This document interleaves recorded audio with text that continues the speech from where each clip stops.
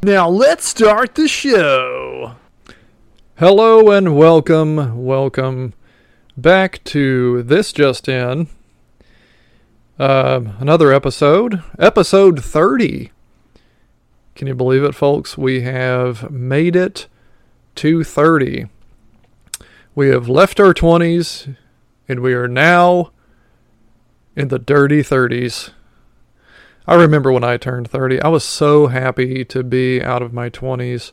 20s is such a weird thing because you change so much from 20 to 30 that, like, the person you are at 30 is vastly different from the person that you are at 20.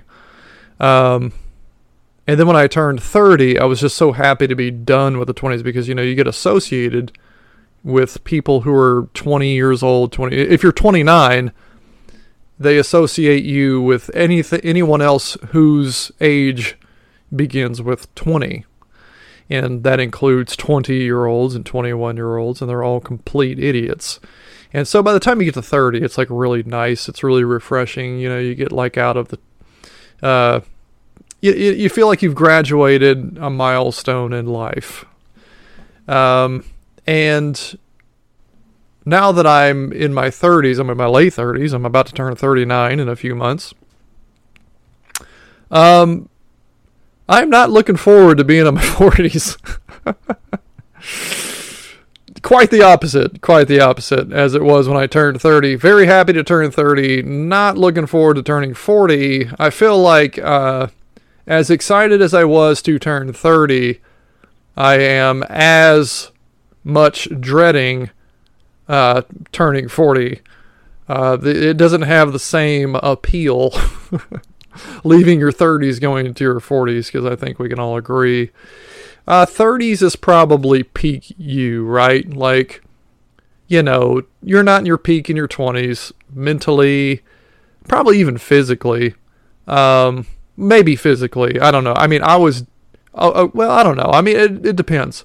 Like, you know, when I was younger, I was in great shape, but I didn't have to try. And then, you know, I worked out until I turned like 30, basically, all the way through my early 30s. And then once my son was born, I basically just fell off of the gym wagon and I stopped working out. And my body has degraded away into this mush of whatever it is now. You know, I just didn't have time to work out anymore. So I guess, you know, like you could, but I think that you could be in your peak physical condition in your 30s, even more so than in your 20s, assuming that you continue to work out. But 40s, I mean, I'm already like hurting myself doing random shit. Like, I pulled a muscle like in my rib doing nothing. Like I bent over to pick up something. And I guess like I don't know, like bent at the waist. I reached across. I reached across my body. I did like this very normal movement to pick something up. And then when I came back up, I had a sharp pain in my rib. I was pulling weeds in the garden one time. I was in like a full squat position, like a monkey in the rainforest position. You know, like just imagine like an ape or something, like sitting in the rainforest, you know, in a full squat, ass to grass. I was kind of in that, I was pulling weeds, right? And so I was doing that, and then I pulled a weed, and it's not like I was pulling really hard. I mean, it was, you know, I was pulling weeds. You're not exerting a whole lot of force. And I felt this weird slip in my spine, like this strange feeling that I had never felt before, like somewhere in my vertebrae, between my vertebrae, it felt like something just kind of slid out of place just for a second. It went back in, but it slid out of place just for a second and then went back in. It's hard to describe. I guess it's like a pregnant woman trying to describe like what it's like to have a baby inside of you and to feel this thing inside of you that you can't control moving around like independently of you, and you're just kind of a recipient of whatever is happening. That's kind of the same thing. So basically, I'm comparing myself, that kind of pain, to the pain of giving birth. I think that I can now tell women to their face that I understand their pain of giving birth. I too have gone through it, and it's not pleasant. It's not pleasant, but it was okay. I was walking weird for a couple of days after, just like a pregnant lady, or just like a lady right after she gives birth. They walk around kind of weird for a few days, but then they're fine. I did the same thing. It's the same thing. I did the same thing. I basically gave birth. So, speaking of giving birth as a man, that's kind of what today's topic is about. So we're talking about, the main premise anyway, is about this whole Bud Light thing. And I don't want to necessarily talk about the beer and the brand of Bud Light and all that kind of stuff. I feel like, for whatever reason, this particular issue might be the thing, the straw that breaks the camel's back. I feel like I don't know why I feel that way. I just feel, for some reason, it feels like a key event in our social history.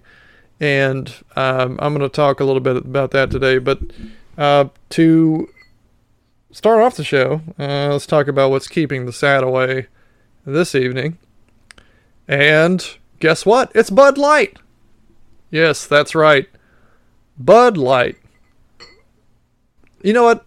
I appreciate a beer that has the balls to come out and put the face of a man who has balls but does not want them on their can. It takes balls to do that, which is ironic because the woman, quote unquote, on the face of their can also has balls. So here, no, I'm not actually drinking Bud Light. No, you guys know me. You know me. I'm either drinking some kind of, some kind of faggy microbrew, hipster beer, like an IPA or, something brewed with cactus water or some shit like that. Or I'm drinking whiskey, and in this case, it's the latter. I'm drinking whiskey. Evan Williams, 100 proof. I talked to Aaron Smith recently, the guy I'm always giving a shout out to for introducing me to the world's best value in terms of whiskey. I was talking to him the other day, and anyway, so here's another shout out. Maybe you're listening, Aaron. Thank you very much. I love you, pal. I'm going to take a sip right now, actually. Hold, please. Hitting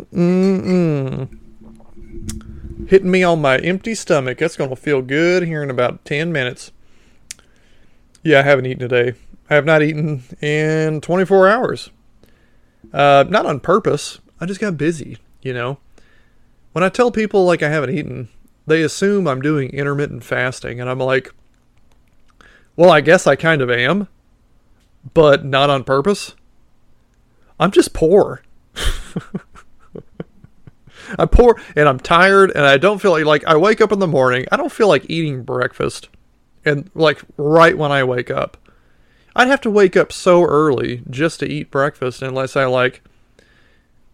heated up some shitty Hot Pocket breakfast or something like that, which I'm not going to do. Because, I like to eat good food. I would rather, honestly, not eat at all than eat junk food. I really don't eat junk food that often. If I ever eat junk food, it is few and far and in between. And it's only in case of emergency where, I have no other choice and I'm literally starving. And If I don't do that, I'm going to black out and possibly die. That's really the only time I ever eat junk food. So, I don't want to wake up early enough to make like a decent breakfast. And then, I get to work and I get busy, and my lunch break is so short that it's not worth going out and getting food and then coming back, because I wouldn't even have enough time to eat it, even if I did go do that. So typically I just kind of suck it up and deal with it until I get home, and then I eat. So I typically only eat one meal a day anyway. So what I've been doing is, on these days that I do podcasts, I'll come home and I'll eat and I'll have a beer. But the problem is that once I come home from working all day and then I sit down and I eat food and I have a beer, I get real sleepy and I can't function. Like I start passing out at 6:30, 7 o'clock, like sitting in my chair watching TV. And so what I decided to do today, for the very first time, I'm going to come home. I'm not going to eat. And I'm going to use this fight or flight survival energy that my body is currently burning. It's like burning this backup fuel because it has like no available energy. So it's like turning to backup fuel, right? And so if you kind of get like this high, like if you go 24 hours or so without eating, like you get past the point, because you get to that hunger stage where you're hungry. But then if you fight through that, that hunger feeling goes away. And if you wait a little bit longer, you kind of get this energy rush. I don't know if you do that, but I do that. And so I actually have a lot of energy right now. Like, it doesn't make sense. It seems like I should have very low energy because I haven't eaten all day and I've been working all day and I've been busy. But in fact, it's quite the opposite. It's almost like I've tricked my body into thinking that it has to keep a high level of energy to be able to hunt the deer so that I can eat tonight so that I don't starve. And so I'm trying that tonight. Okay, so it's 7:50 right now. I'm going to do this, probably eat dinner about 9, have a beer, and then maybe I'll pass out at an appropriate time around 10 o'clock, and that'll be good. So I'm going to try that. So we'll see how this goes. But anyway, so as I'm sure you've probably heard, I cannot be the first person to break this news to you about the whole Bud Light controversy with putting Dylan Mulvaney on the front of the can. For me, there was nothing more redneck conservative, opposite of woke, than Bud Light. So like when I heard that Bud Light was putting Dylan Mulvaney on the front of their can, my first thought was, oh shit. If it's gotten to this level, where even the most rednecky, anti-woke thing you can think of, which is Bud Light, if they're pushing the trans agenda, or they're promoting trans ideology, what happens next? What happens next? Like, what is after that? I don't know how much more there is left to take over. Once you've taken over Bud Light, or just Budweiser in general, or just Anheuser-Busch, because it's all part of the same thing.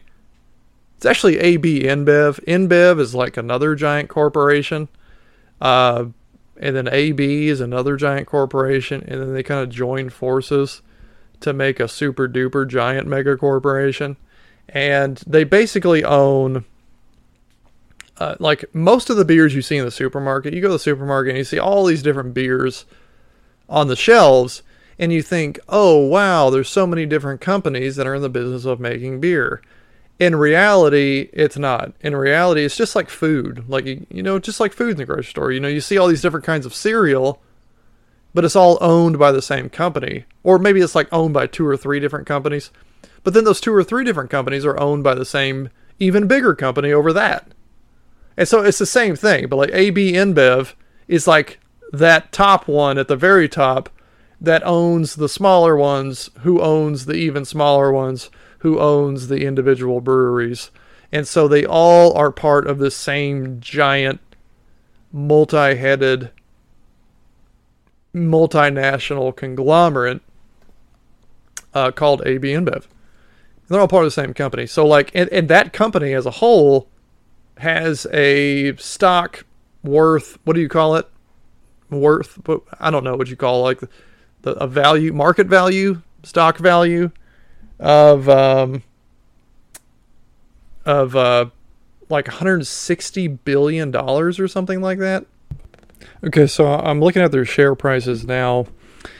Everyone's talking about how, their stocks have taken a huge dip since, endorsing Dylan Mulvaney. And I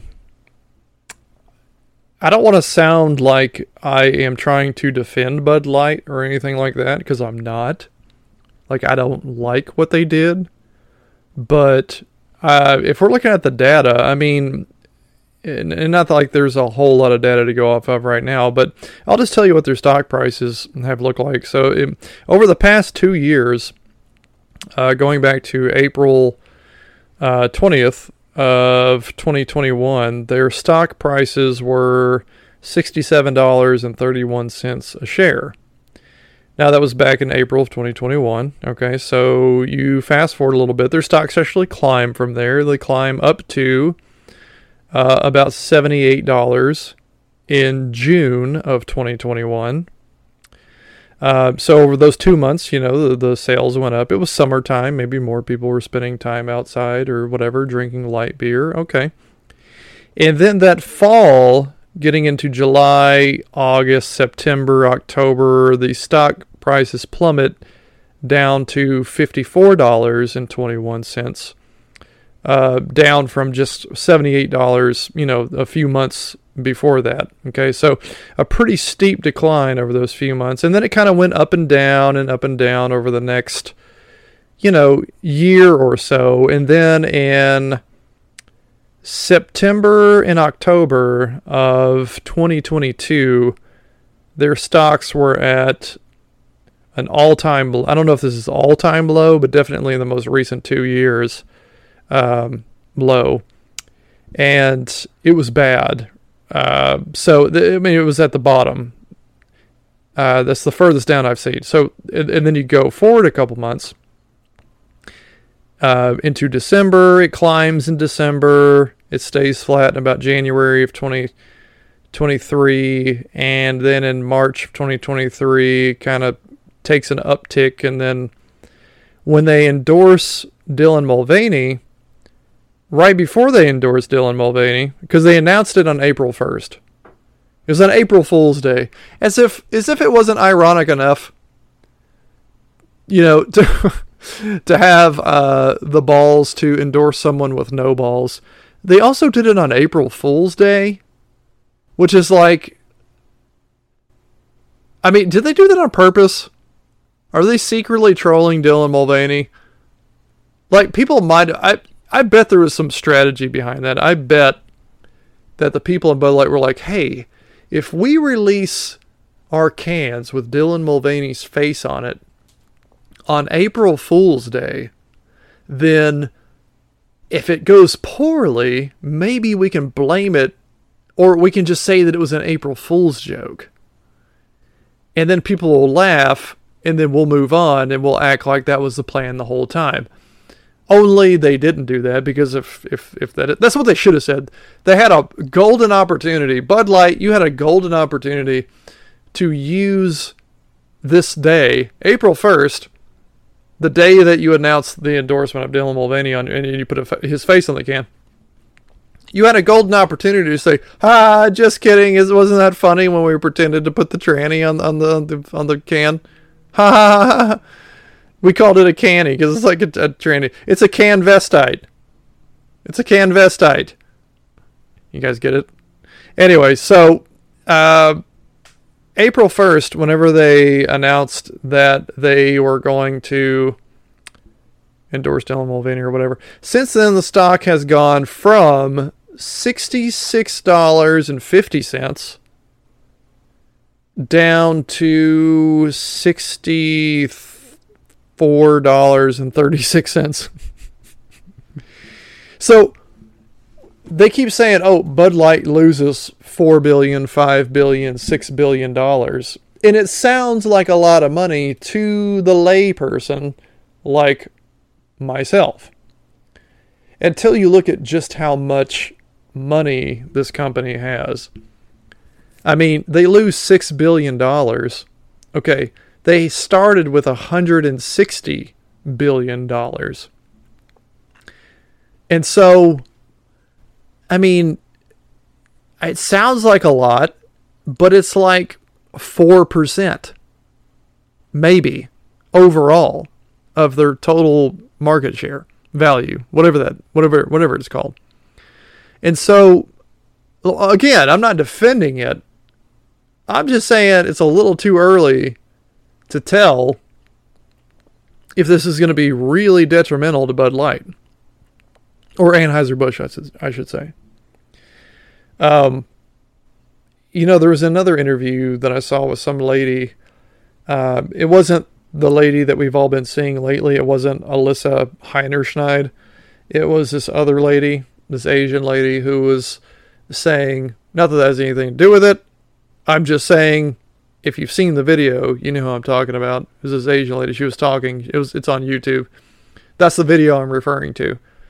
She was talking about how she was like, don't you think that the people have run numbers on this? Like, don't you think that we had a whole lot of really smart people crunching the numbers and taking in all these risk analysis?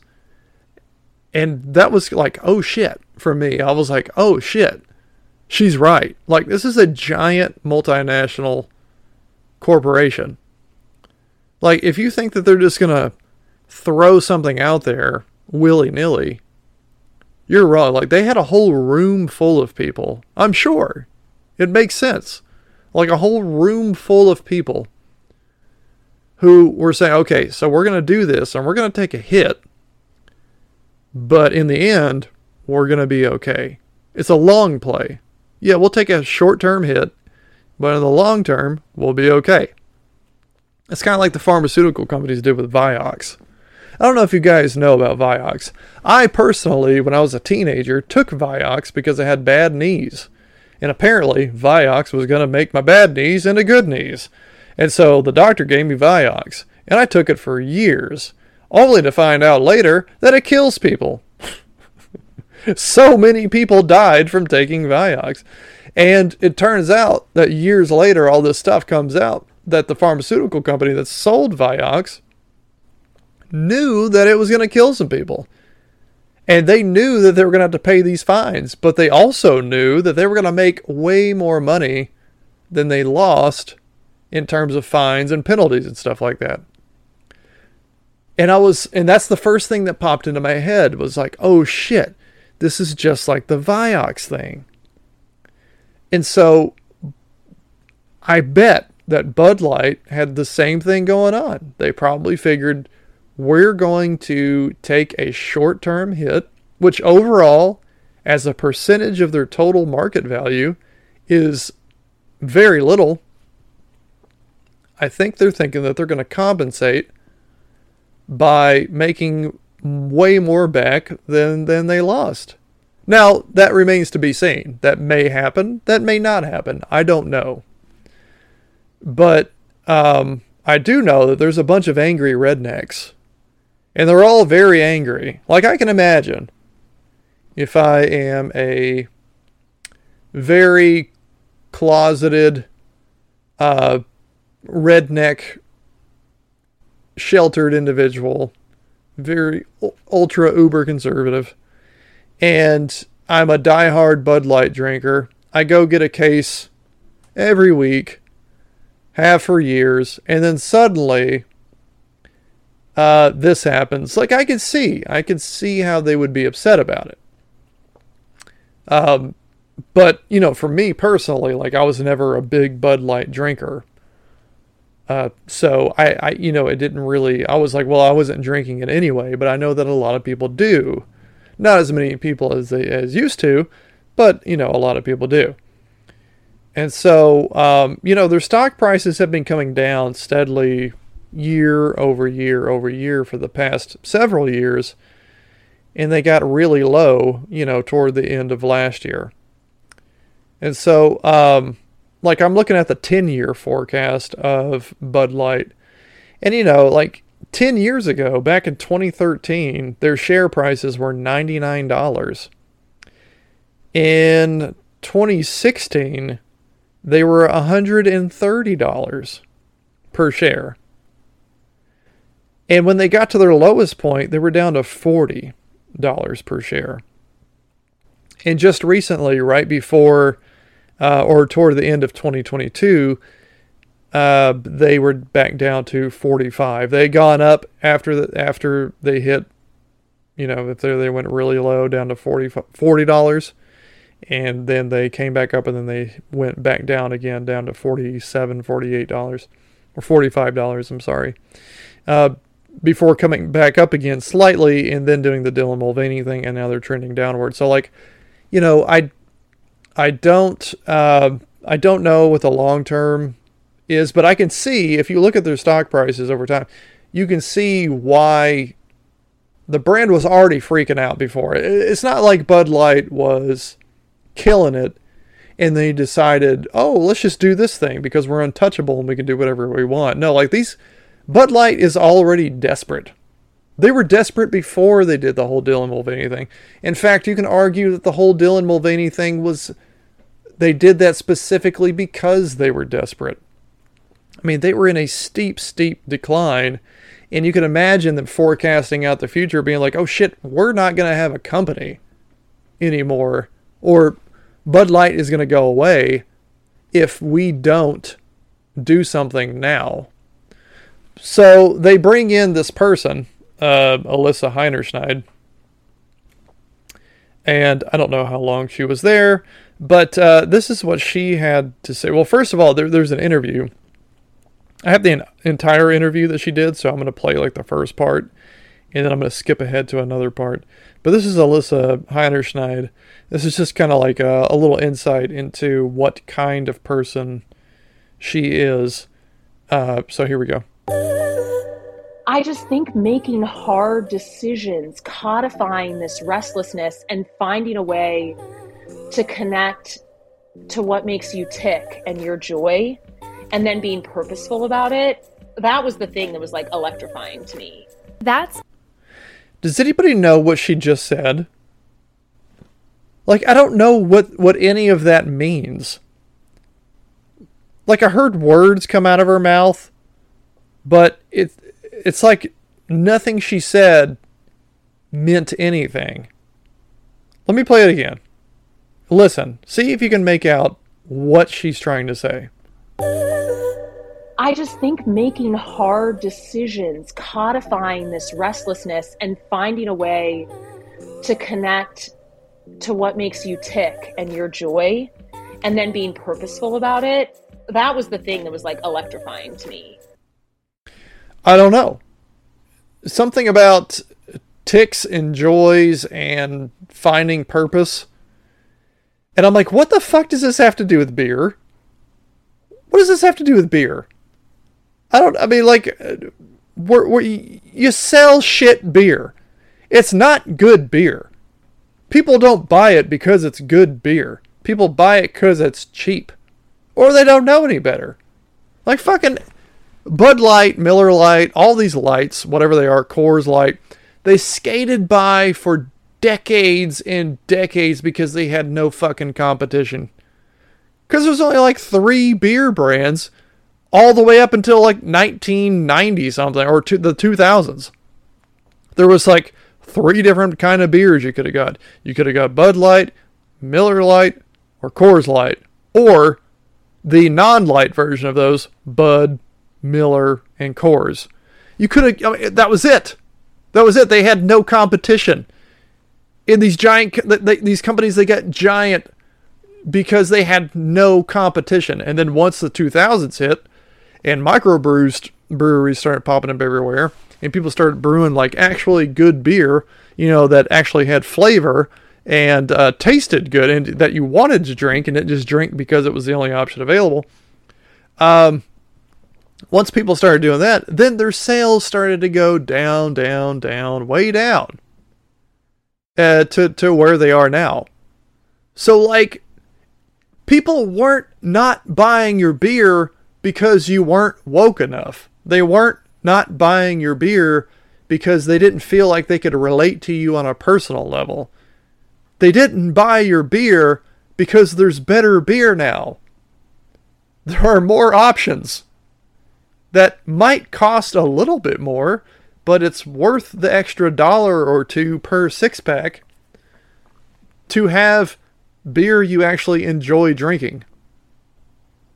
So, I mean, like I said earlier, Bud Light was already in desperation mode. What they're doing with Dylan Mulvaney, it's not brave. It's not bold. It's not progressive. It's not, they're not looking forward and seeing, no, they're reacting in the moment. These people are in fight or flight mode. They are in survival mode. They have been for a long time.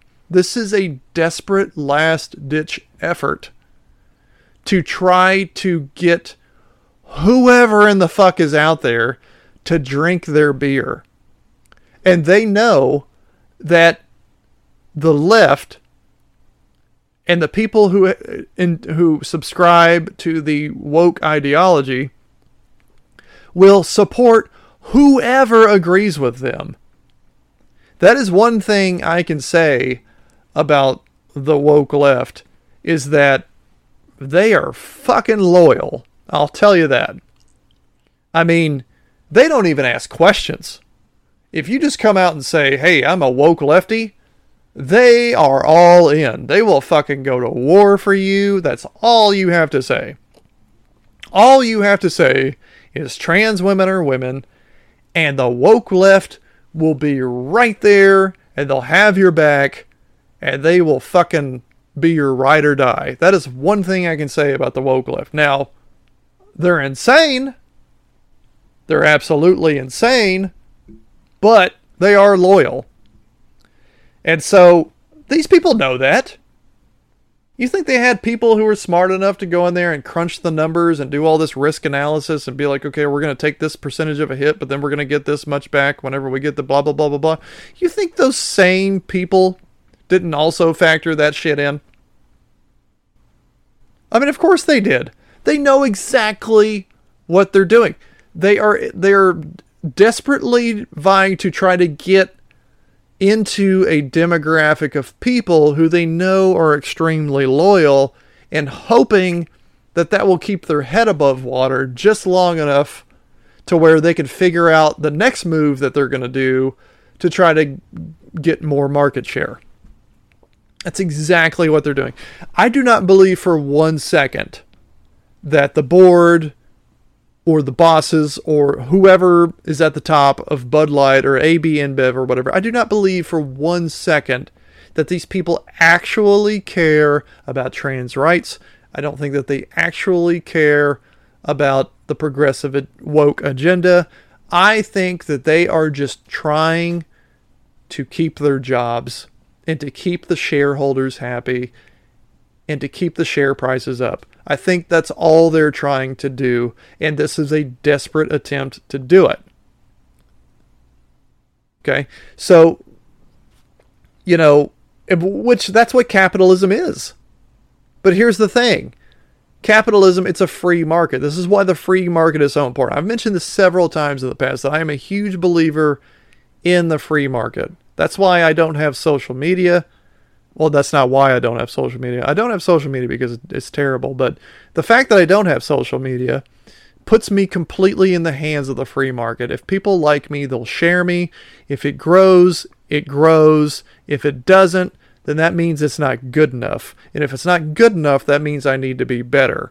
And that's the only way I'm going to do it. But to do that, you have to keep at it. And if you don't care enough about the product, you're not going to keep at it long enough to get good at it so that people start to share your content or that people start to buy your beer.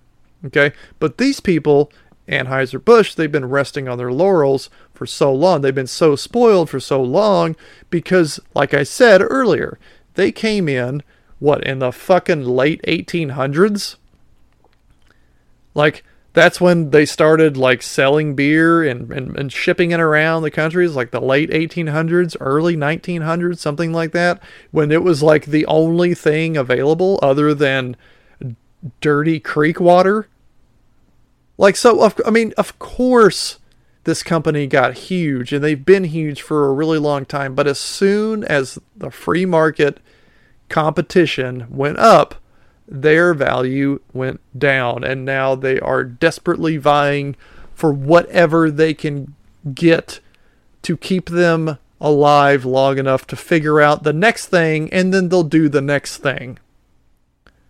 So they're not always going to do this. They're going to do this trans thing long enough, or their idea was that they're going to do this trans thing long enough to see how it goes, and hopefully it works out and gives them a little bit more of a lifeline until they figure out the next thing. And the next thing they do, hell, I guarantee you, like, if the KKK were to suddenly become popular, for whatever reason, I don't know why, but let's say that the KKK was suddenly very popular, okay? And Bud Light would put a pointy white hood on the front of their can. They would fucking do it, because that is what the free market says that they want. That's what the people say that they want. Okay? So whatever the thing is in the moment that is trending, they're going to hop on that and try to ride the coattails upward, because that's what capitalism is, and that's fine. But here's the thing. You, the consumer, have to ultimately buy the product, and if you don't buy the product, they die. And that's what should happen to companies who don't appeal to their customer base. So they have been losing their business to other better beers, let's be honest. And they have been losing business for years and years. And so their response was to take what little customer base they did have left, which is fucking rednecks. I'm not going to say that. That's not nice. It's not always rednecks, but it's like when you think of Bud Light, you don't think of rich people in a penthouse drinking Bud Light. You don't think of that. You think of Billy Bob wearing a stained wife beater, drinking a Bud Light in his foldable lawn chair out in front of his trailer house. That's what you think. Let's be honest, okay? If I presented those two people to you, rich guy, well-dressed, in a penthouse in New York City, or Billy Bob, side by side, and I said, hey, which one of these drinks Bud Light? You would point to Billy Bob every time. And you fucking would. Okay? And Bud Light also knows that as well. So what they did is they said, oh, our sales are in decline. We're losing business. Here's an idea. Let's take the only customer base, the loyal ones that we have left, the Billy Bobs, and let's just skull fuck them. Let's just skull fuck them with this big Dil Mulvaney trans dick. Okay, let's just do that. Let's just see how that goes. And they're banking on the fact that, yeah, they're going to lose Billy Bob, but they're going to gain 2 woke lefties. But here's the thing. There's a lot more Billy Bobs in the world than there are woke lefties. There just fucking are. I'm sorry. There's not that many woke lefties. Like, they're loud and they throw huge fits, but there's not that many of them. Okay, so they're the very loud minority. But let's see what's her fucking name? Alyssa Heine Schneid. Let's see what she has to say about this. 1 second. I'm pulling it up. Boop. Here we go. About the fact is, but 90% of hair loss cases fucking in men are caused ad. by scalp condition, which Hold is on. the consequence of one bad habit in daily This is routine. embarrassing. To check your scalp I'm a condition, professional, just I try to promise. All right, here we go. And I try to bring that, honestly, female representation in this role has been something I've been really committed to. Oh God, I already fucking hate her. Female represent. I just okay. I just hate it. Like, feminine. Okay, she sounds like one of those people who just feels like she has a chip on her shoulder, and she like came into it and she was like, "Hey, I'm an oppressed minority group, being a woman, and I already have a chip on my shoulder." And I really have to prove myself to everyone. Instead of just being good at your job, that's not good enough. Like, no one gives a shit that you're a woman. Just be good at your fucking job. That's all we care about. We can talk a little bit about that if you want, but it's just been, ever since I took this job, I wanted to try to move the needle in some small choices along the way to sort of say, this matters to me. It's the same when I'm dealing with celebrities or sponsorship or partnerships. It's my commitment to sort of bring others along with me. That's just really important. Yeah, I do want to talk about that because I think, it was amazing to see a woman at the heart of the Bud Light Super Bowl commercial. Who cares if it's a woman? Honestly, who fucking cares? When I see a commercial that has a woman on it versus a man, I don't think, oh wow, look at that. There's no man in the commercial. This is a stupid commercial. There should be a man there. What's that woman doing there? Get back in the kitchen. Make me a sandwich. I don't think that. I just think, oh, there's a person on a commercial. The only people that think, oh my God, look, there's a woman there, are the fucking feminists who already think that they're being victimized. No one else cares. Commercial, and I think there's probably a lot of ways that your own background and your own no one noticed it was a woman instead of a man on the Super Bowl commercial. Perspective and your own values, the person you are at home impacts and has a ripple effect on the Bud Light brand. Tell me about that a little bit. No, it doesn't. No one gives a shit who you are at home. Just give me my cheap beer so I can drink my stresses away from this going to this job, coming home from this fucking job that I hate. I just want to sit down in my foldable lawn chair in front of my double wide and enjoy a cheap beer and pretend like my life is better than it really is. I don't give a fuck what you do at home. Yeah, I think number one, I'm a businesswoman. I had a really clear job to do when I took over Bud Light. And it was, this brand is in decline. It's been in decline for a really long time. Because it sucks and there's other better beers out there. And if we do not attract young drinkers to come and drink this brand, there will be no future for Bud Light. So I had this super...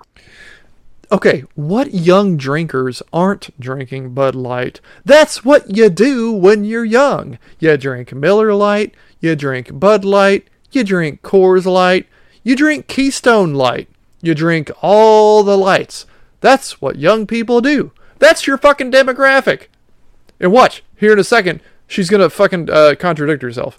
Clear mandate. It's like we need to evolve and elevate this incredibly iconic brand. And what I brought to that was a belief in, okay, what does evolve and elevate mean? It means inclusivity. It means shifting the tone.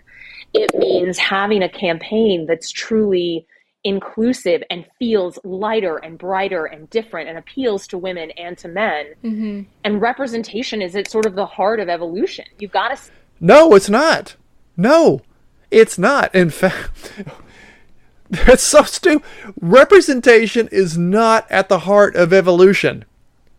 Okay, you have a fundamental misunderstanding of how evolution works. Okay, evolution is, in large part, natural selection. Natural selection is, in large part, survival of the fittest. the things that survive to move on are not the fringe minority things that don't fit in. In nature, those things, the things that don't fit in, the things that are weird, the things that are taboo, the things that are like 1% of the population represent, those out in nature, animals aren't being like, oh, look at this group of people, these minorities that constitute way less than 1% of our population. Let's take them and force feed them on everyone else and make them as important. That's not how that works. Okay, so to use the word evolution, and you're describing of taking a very tiny minority of people's agendas and pushing them on the rest of us, that is literally the opposite of evolution. If it were really up to evolution, those tiny fringe people would die out, or their ideology would die out, and then it would just not even exist anymore. What you're doing is you're forcing something that is supposed to die out on its own, and you're forcing it into the rest of us. It's literally the opposite of evolution. See people who reflect you in the work, and we had this hangover. I mean, Bud Light had been kind of a brand of fratty, kind of out of touch humor, and fratty, out of touch humor. She just said we need to appeal to a young customer base, or else we're not going to have a future. And then she says that the reputation has been fratty, and we need to get away from that. Fratty is young people, young college kids. That's what fratty is. That's the people you're trying to appeal to that you say you're not trying to appeal to. And it was really important that we had another approach. So, long story short, Super Bowl spot, fast forward, I cast an incredible female choreographer who just brought incredibly positive, amazing energy to the spot. We cast Miles Teller. No, she didn't cast a choreographer. She cast a wonderful female she went out of her way to say female choreographer. You notice how when guys talk about the people that they hire, you wouldn't hear a guy, if she were a guy, she wouldn't have said, yeah, I cast this really great male choreographer, and he just fucking wrecked it. He just killed it. He did awesome. You would never hear that. She's got some like underlying issues with herself. Like she's got a chip on her shoulder. That's what I'm fucking saying. And his wife, Kelly Teller. But it was really crucial to me that if you see that spot, Kelly is the heartbeat of that spot. You're seeing this whole experience through Kelly. She's the beating heart. She, I would sort of argue, is sort of what propels you through that experience. And that was intentional. And then we had another really fun spot. First spot out of the gate was the first time ever we'd had a female protagonist in this really... Oh, there's the female again. First time we ever had a female protagonist. She's got an agenda. She's out to push female feminist ideology, which, again, I don't care if it's a woman. You care if it's a woman. That's why I care. It bothers me that you care that it's a woman. Why don't you just hire the best person for the job and not try to like specifically push a certain agenda onto everyone else because of your own biases? Really cool. She was sort of cool as hell, bobbing and weaving through a bar. But anyway, listen, I'm not going to pretend that there isn't so much more work to do from a business results perspective and of course from a representation perspective. But I feel like you have to put your money where your mouth is when you're trying to evolve a brand and elevate it and bring in new consumers. So that's been incredibly important to me. Mm-hmm. Evolve and elevate a brand. Okay, so she thinks in her mind putting Dylan Mulvaney's face on a Bud Light can and completely alienating their entire customer base, that was an important part of elevating the brand. In other words, if you're saying that you need to elevate the brand, you're saying that the brand is shit. So you're saying that the people who drink it, the fratty, out of touch people that you, quote unquote, that's what you said, the fratty, out of touch people, who have been your loyal customers for years, you disrespect them by calling them fratty and out of touch, and then you say you need to elevate the brand by moving it beyond those people who have been loyal to you for years. Which again, is not me. I'm not one of those people, but those people do exist. So for you to say that you need to elevate it means that it's in a bad spot. So the people who, your loyal customer base, those people are people that you don't care about. And you see them as less than the agenda that you're trying to push, which is the woke ideology. I mean, and she said the brand was out of touch. How out of touch is she with the fucking customer base? Like, this is a young, what looks to be, I don't know, somewhere in her mid to late 30s, maybe, lady, who does not look like she had a rough upbringing, okay? Who's probably never even drank a Bud Light. Maybe she has, but I bet if you gave her the choice between Bud Light and, say, a Dogfish Head 60-minute IPA, I don't think she would choose the Bud Light. Or maybe she would if she doesn't like IPAs. But you know what I'm saying? If you gave her the choice between Bud Light or a much better, beer, then I'm sure she would choose the much better beer, of course. So, Anheuser-Busch, they responded. At the time, there was a $5 billion market value dip. And this was 4 days ago. I think it's actually like up to $6 billion now. In the past 4 days, the value's gone down like another billion. But they basically gave a non-apology, a very vague response. They didn't say that they made a mistake by doing it. They just said that they started going off into like the history of Anheuser-Busch and the American spirit and all this kind of shit. And they basically just kind of they did a very a politician dance around the question without actually answering it. We just said a bunch of words that, when you put them together, sound good, but they don't actually address the issue. And I am looking at a picture of Dylan Mulvaney, and it's just frightening. Like, there's something so disturbing about seeing a guy pretending to be a girl, like with their very narrow hips and their very thin thighs and their knobby knees and their pale white skin. It's just very disturbing. And their strong jawline.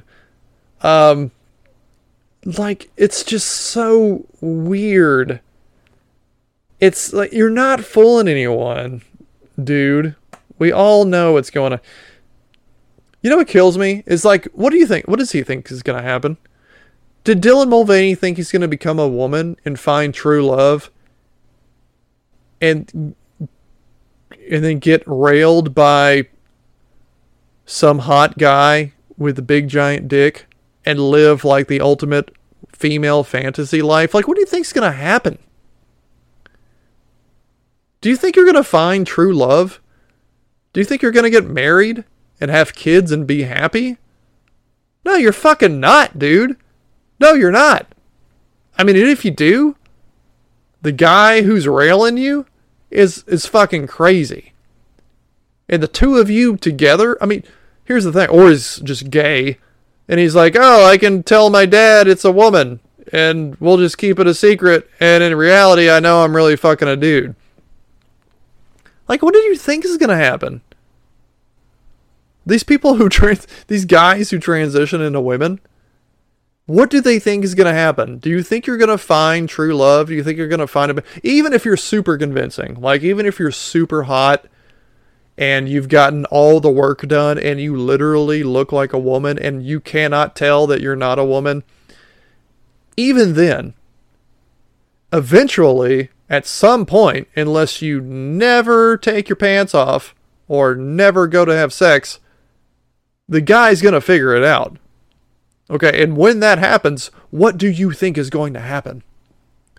So even if Dylan Mulvaney was very convincing, which he is not, let's say that he was, and he meets a nice guy, and he tricks the guy into thinking that he's actually a girl because the guy doesn't know any better. And then they date for a while, and then things get hot and heavy one night, and then they go to actually do it, and there's a dick there. What do you think's going to happen? You think he's going to be like, oh my gosh, wow, you're so brave and bold. I had no idea that you were a chick with a dick.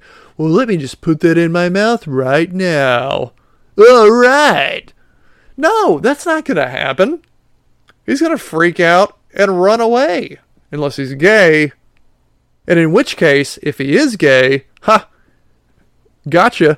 Because, talk yourself out of this logic, if you do manage to trick a gay guy into thinking that you're a woman, and then he finds out you're a man, and still wants to sleep with you, then he's clearly gay because he wants to sleep with a man.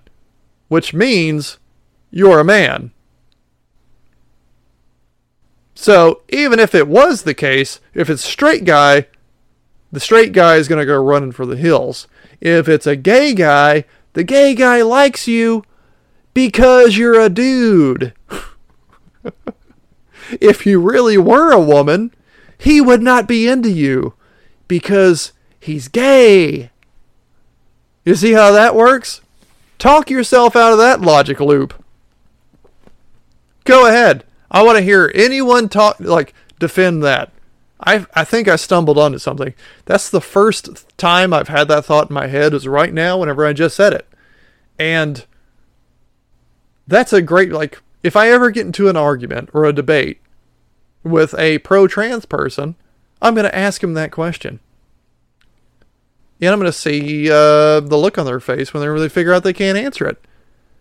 And then I'm going to wait for them to call me a bigot and cuss at me and then run away and say that they're not going to engage in a conversation or that they don't want to share the space with such a transphobic bigot and walk away like AOC did.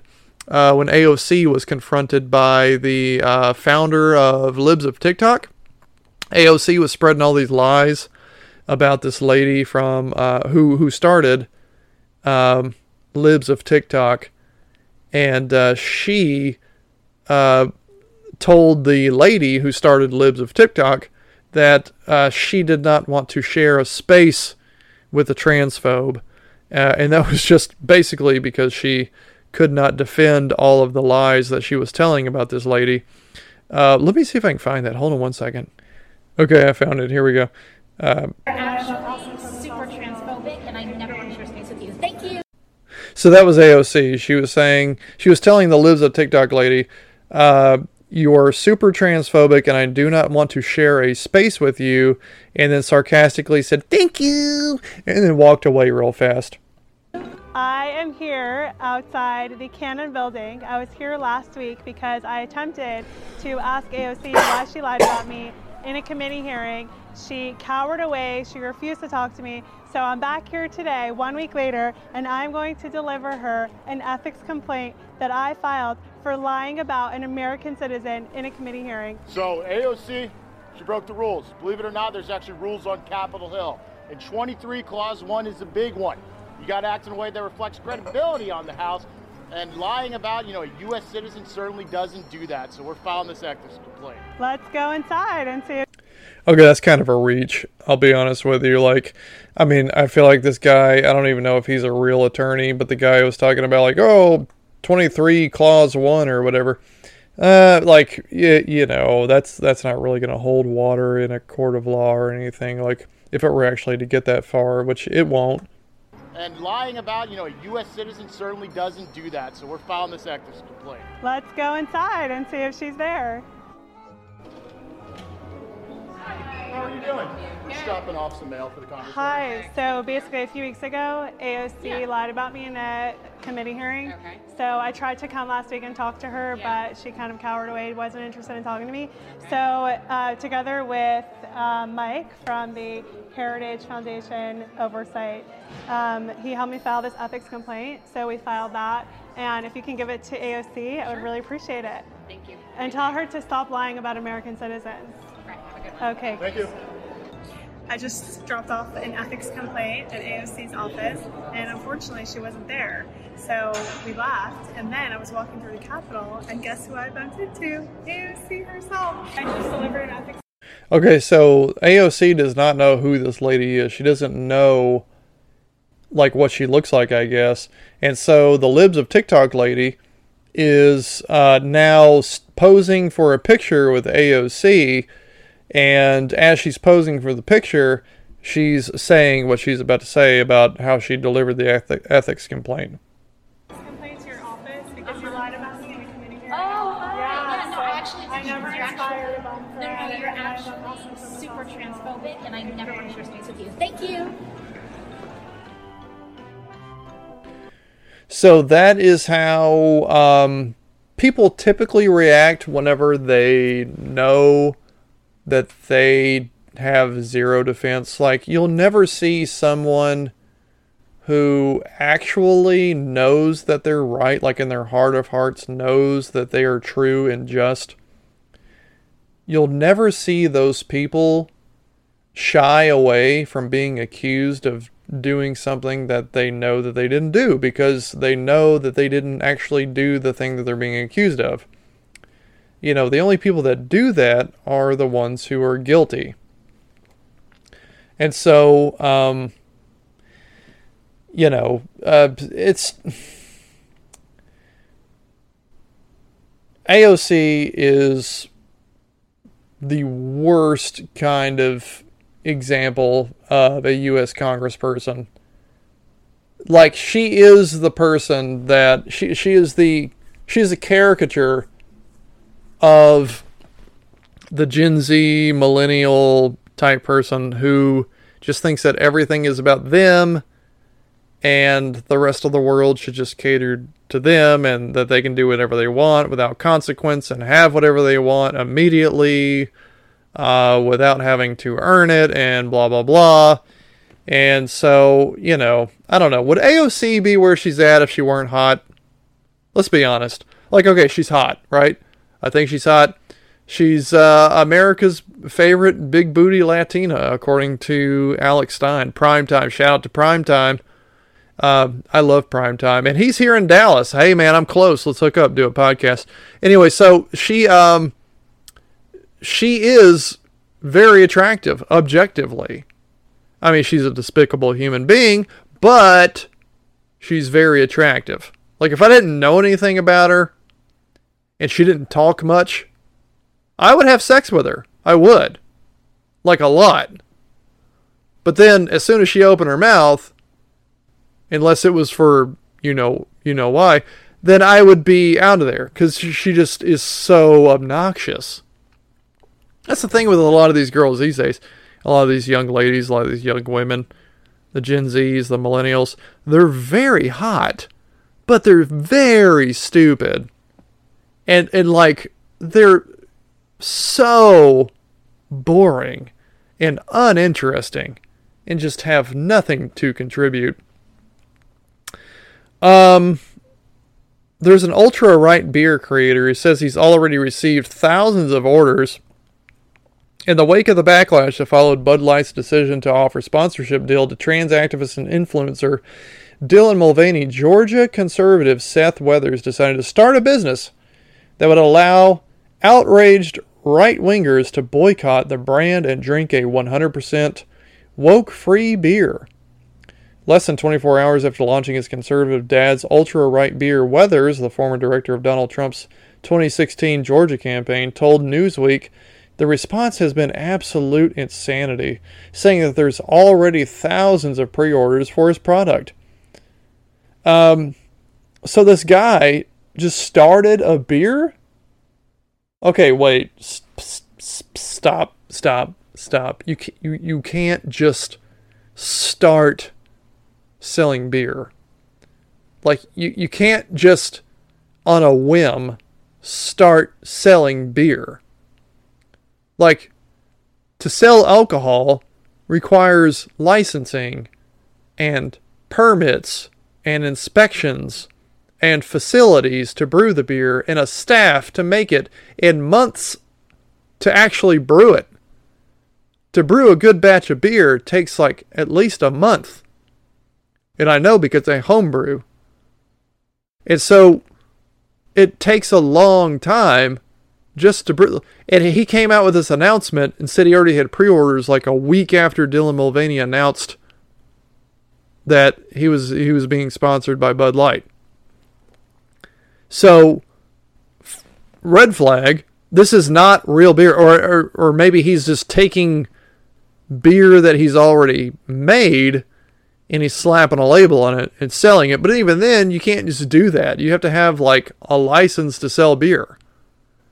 You have to be registered with the state. I've looked into it because I was like, oh, maybe I'll start a brewery at one point because I like to homebrew and stuff like that. And I was like, oh, maybe I'll start a brewery and I'll do all this. I started looking into it and I found out all the, like, I mean, it's a hassle. Like, you can't just sell beer. So anyway, I don't know what's going on with this guy, but he says that he's had like thousands of pre-orders. According to Weathers, his initiative has already gathered a lot of interest. I'd never seen anything like this. I've been in e-commerce for years, he said. We got restaurants, bars, military bases, everything you can imagine, all over America, and even internationally. We got requests from Europe, Canada, and somewhere else. I can't remember. Once we get to these ordering levels, we're going to be able to bring the price down drastically. At the moment, a 6-pack of Ultra Right beer costs $19.99. When asked about how many pre-orders he had received, he said it's in the thousands. $20 for a 6-pack. That better be, you know what it probably is? It's probably fucking Bud Light. He just took Bud Light and like poured it in a bottle and slapped a different label on it. And he's... Oh, that seems like something that's stupid enough to be true. There's people in the comments who says, Rob Forshey left a comment that I'm not paying $19.99 for a 6-pack. I don't care how patriotic the beer is. PBR, it's good enough for me. Yes. PBR, I'm a big fan. Now you want to talk about a real American beer? Fucking PBR. PBR is the shit. I love PBR. There's nothing wrong with it at all. Even people like Trump Jr., he was coming out saying that, hey guys, let's be nice to Bud Light. And I'm sure it's because Anheuser-Busch, they donate a lot of money to the Republican Party, but they only donate like 60% of their money. They donate 60% of their money to the Republican Party and 40% to the Democratic Party. So think about that. It's basically almost 50-50. It's slightly more to conservatives, but they're also giving 40% of their donation money to the Democratic Party. So there are people arguing like, Anheuser-Busch, they do so much good for conservatives. Okay, yeah, but they also do a lot of good for liberals as well. So the trans marketing scheme. Is this a one-off colossal screw-up or is it something bigger? This could be just the act of one rogue, woke lunatic in a marketing department filled with leftist staffers. The Daily Wire is now reporting that no one at the senior level of Anheuser-Busch was aware of the partnership with Dylan Mulvaney. We looked into the political giving and lobby. That's not true. The Daily Wire is reporting that Bud Light is claiming that the higher-ups had no idea. The Daily Wire, is a very conservative news outlet, they are not saying, you know how I know? Because I listen to the Daily Wire. I listen to Matt Walsh. I listen to Ben Shapiro. I listen to Michael Knowles. They're not saying that Bud Light or Anheuser-Busch had no idea that this was happening. What they're saying is that that's what Bud Light is saying. The people at the higher ups at Anheuser-Busch, since there's so much backlash and their stocks took a dip, Now they are the ones who are throwing the people down below them, this Alyssa Heinerscheid, they're throwing her under the bus to save their own ass. That's what they're saying. Being history of Anheuser-Busch. And guess what? They actually support Republicans. In woke corporate America, Anheuser-Busch supports Republicans. Last cycle, their employees and their PAC gave about 60% to Republicans and 40% to Democrats. God, he's... Okay, 60% to Republicans and 40% to Democrats. That's what I just said a second ago. Why are they giving any to Democrats? If they really do support conservatives, why are they giving any money to Democrats? They shouldn't be giving any, right? If they really do support conservatives and Republicans. So when you say, "Oh no, they're big supporters of," not really. Not when you compare it. It's about the same. It's a 10% difference. You're probably thinking, well, no, 20%. Because 60 compared to 40. But no, if they drop their 60% down 10%, that makes the 40% go up 10%.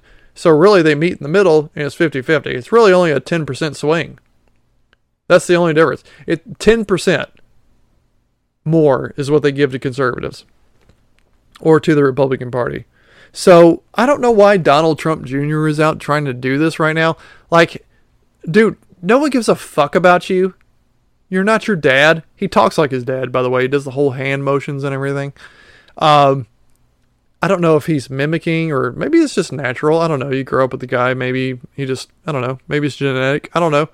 But why are you talking about this? You're not the president. You're not in line to be the president. No one gives a fuck about you. Why are you even talking about this? I don't know. But I can only assume that it's the same reason why anyone talks about anything, and it's all because of money. I'm sure that someone at Anheuser-Busch said, "Oh, we got to get out ahead of this. We got to get the word out. We got to let everyone know that we're not the bad guys." All right, so who's a good person to spread that message? Donald Trump. Okay, let's get Trump. Oh no, fucking Donald Trump. He's not going to do it. He doesn't give a shit about you guys. All right, what's the next best thing? Oh, Trump Jr. All right, boom. Let's get Trump Jr. Give him a call. All right, so they give Trump Jr. a call. And then he's like, "Oh, fuck yeah, dude. I'll fucking tell everyone that you're not a bad guy. Let's fucking do it. How much money are you going to pay me? $1 million. All right, $1 million say you're not a bad guy? Fuck, done. Let's go." So then he gets paid. AB, Anheuser-Busch, pays Donald Trump Jr. $1 million. I don't know if this has actually happened. Maybe it hasn't. Maybe they didn't pay him. Maybe they did pay him. Maybe they paid him more than $1 million. I don't know. Maybe I'm lowballing it. But my point is that why else would he fucking come out and reserve like a spot on national television to just talk about how Anheuser-Busch is not the bad guy? Like, you think he's doing this shit just because he's a really big fan of Bud Light? You think Donald Trump Jr., the rich guy in the penthouse, you think he's drinking Bud Light? No. He's not drinking Bud Light. He's drinking good beer. He's drinking good beer that people actually like, that tastes good. So, you think he's doing it out of the kindness of his heart, or because he's a big fan?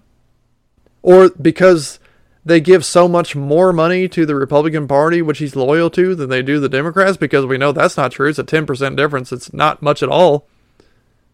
So what's the point? They're paying him. Someone decided, let's pay him to go on there and say that we're not the bad guy, and even throw out there that a conservative right-wing media outlet like the Daily Wire, even they are saying that the guys at the top had no idea that this was happening. This is a cover your ass move by the people at the top.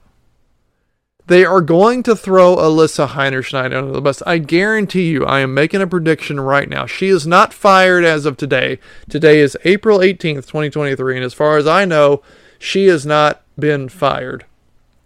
If this boycott continues, I guarantee you, she will be fired. AB will issue an apology. They will say it was all her idea and they had no idea that it was happening. and they will throw her under the bus. They'll hire someone else who will come in and appeal to the Bubbas of the world, drinking Bud Light in their foldable lawn chairs out in front of their double wide, and they will try to win back the people that they turned their nose up at, who were the only loyal customer base that they had left. That is exactly what's going to happen if this boycott continues. Mark my words, we'll see if it does. And that's it. That's the show, everybody. If you like what you are listening to, share, like, subscribe, follow, send it to a friend who you think might like it. Okay, because if they start listening and they tell two friends and they tell two friends, like I say all the time, we got Wayne's World going on, and it'll grow. I'm a big believer in the free market. If you like me, share me. If you don't, that means I suck and I deserve to die, and I will kill myself immediately. Thank you, everybody. Thanks for listening. And as always, bedankt voor uw luisteren. Thank you both for listening. Have a great day. Love you.